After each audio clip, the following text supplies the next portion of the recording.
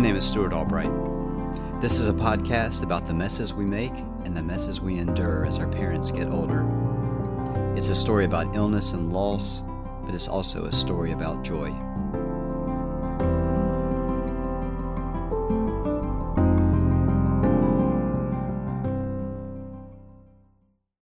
August 6, 2020 was shaping up to be a good day.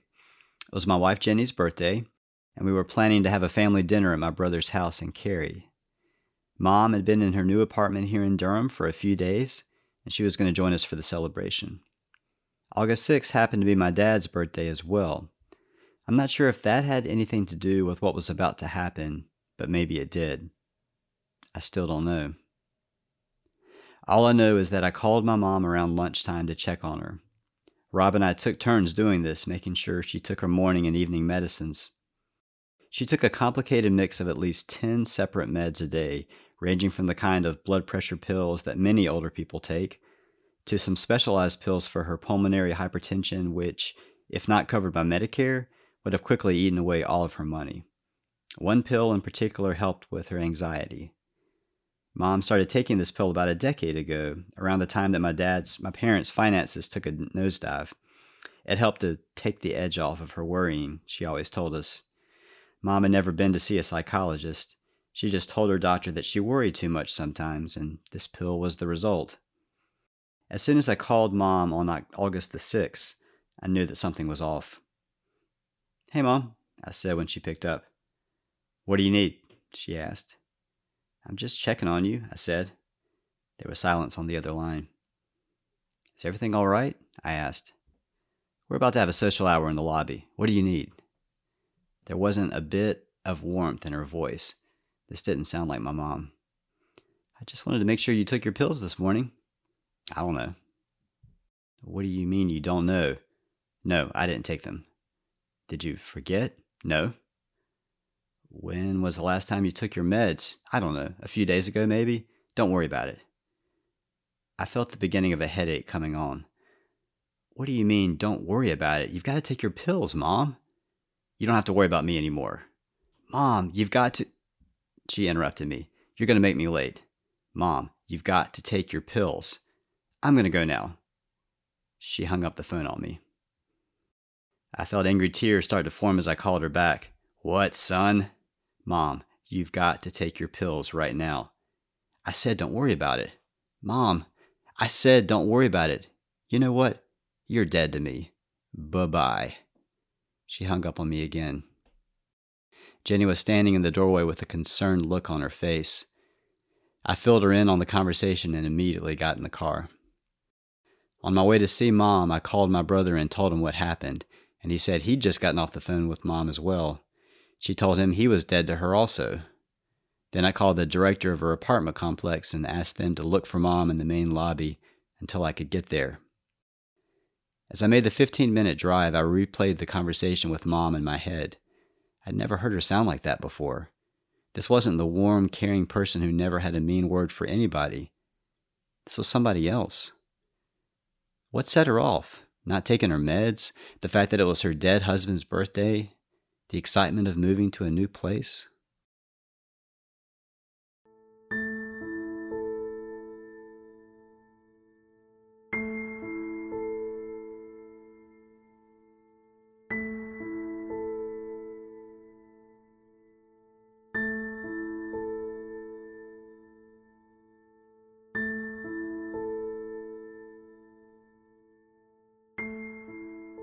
The director greeted me with a sympathetic look when I got to the main lobby. Mom was sitting in her office and drinking a glass of water. She gave me a distracted smile when she saw me, then she continued talking to another woman in the room. For the next hour, she kept talking nonstop as I tried to figure out what was going on. Mom said that she was excited about the social hour and she was excited about her new apartment, and she laughed when she told the director I was dead to her. Then she smiled a little to let me know I wasn't really dead to her. But she was also annoyed that I was there right now because I was getting in the way of her fun. Couldn't I just live a little and lighten up?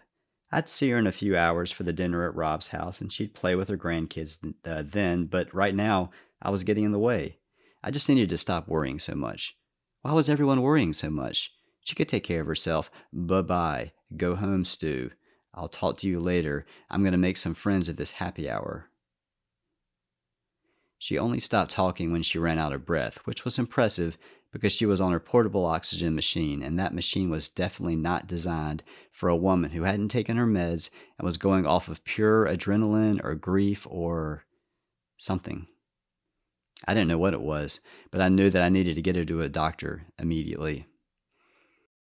Eventually, I persuaded my mom that it was time to go to Jenny's party. Right now? Right now, I said. I'm not sure Mom even realized what was happening as I ushered her to my car. I called Rob and gave him an update, told him we were going to stop by the nearest clinic and figure things out from there. Mom never stopped talking, and she wasn't making a whole lot of sense now. She was full of energy and she was smiling, but she wasn't herself. The next hour was a mess. Within 2 minutes of sitting with the doctor at the clinic, they said that she needed to go to the emergency room. Did I want to call an ambulance, or did I want to take her myself? Whichever is faster, I said. So I got her back in the car, her oxygen machine barely keeping up with her talking, as I made my way to the emergency room, telling her we just need to check one more thing before we head to the party. I want to see my grandsons, she demanded. We've got to go here first, Mom. She rolled her eyes. You're not really dead to me. I know that, Mom. You and Rob worry too much. You've got to live a little. Stop worrying so much about me. Okay, Mom. Let's get you checked out first, okay?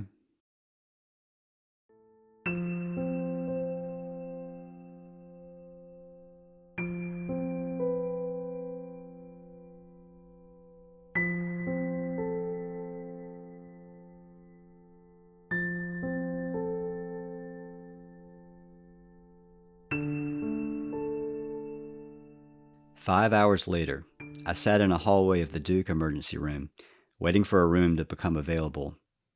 Mom sat beside me, and she was still talking nonstop. Luckily, the hallway was relatively empty. Mom had been talking to everyone we met, and she couldn't understand why everyone was acting so sad. We all needed to live a little, she said. It didn't matter that we were in an overcrowded emergency room at the peak of COVID. Why was everybody being so rude? They're sick, Mom, I said. Everyone's here for a reason. She kept on talking, and I waited for her to finally pass out from exhaustion, but she never did. Around 9 o'clock that night, Rob came to take my place. I gave him a hug and wished him luck, hoping that before too long they would get her into a room and give her something to calm her down.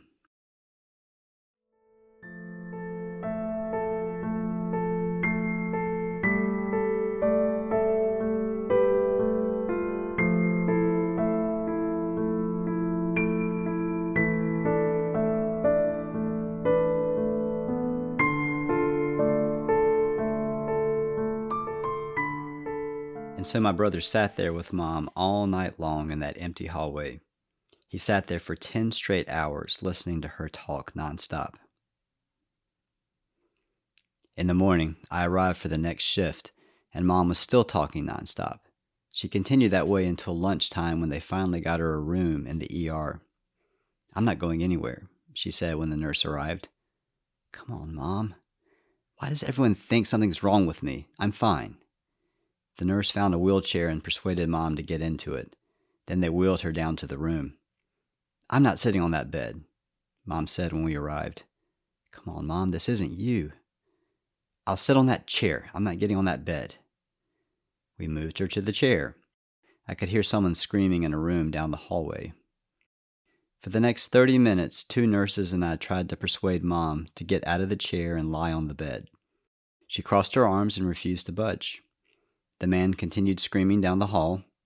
Another man with a gunshot wound was propped up in the hall outside our door, moaning to himself.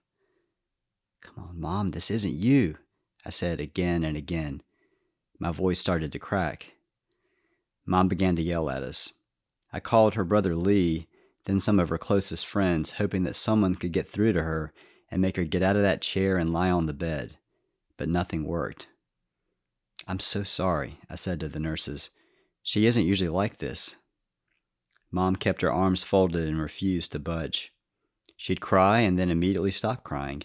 She'd close her eyes as if she was about to fall asleep, then go off on another tangent for 10 straight minutes. I'm not sure why, but eventually she gave in. We lifted her into the bed, they put an IV in her arm and gave her a sedative, and within minutes, she was out cold. Later that day, Rob came to take my place again, and I drove home to see Jenny and the boys. Rob and I had both missed her party last night, but as with all things related to my parents, Jenny had an infinite amount of patience. She brewed me a cup of coffee, and I sat down, taking a deep breath. I gripped the coffee mug, but my hands were shaking so much that I spilled the coffee all over the floor.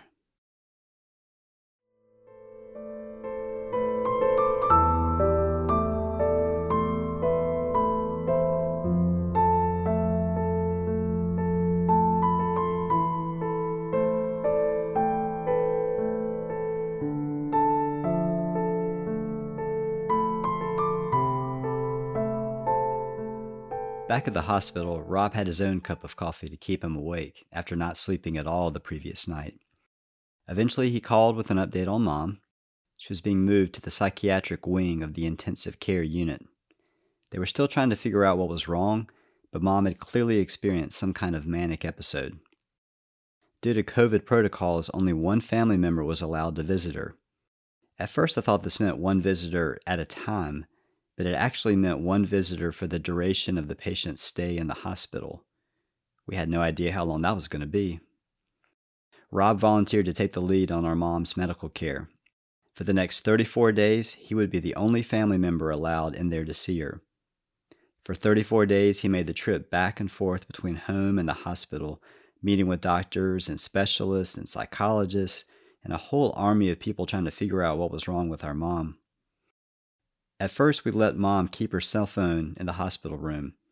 The manic behavior came and went, but for a while at least, she was too tired to do much of anything. And then came the night of the Waffle House dinner. Mom went into a full-blown manic break, and she decided to treat the nurses on her hall to a meal. The problem was that she didn't have access to her credit card. So she got on her cell phone and started calling people, all through the night, until she finally got an old friend on the phone who was willing to pay for the meal. This friend had lost her husband to dementia, and I guess she recognized something in my mom's voice, the familiar grip of mental illness that causes good people to do things that they would never do otherwise. So before the night was over, the nurses on Mom's intensive care floor were treated to a feast of $300 worth of waffles. Somewhere in the midst of that gesture, beneath the delirium and the manic behavior, was our sweet, kind mom, the woman who always put other people's needs ahead of her own. But after that night, we decided to take her cell phone away.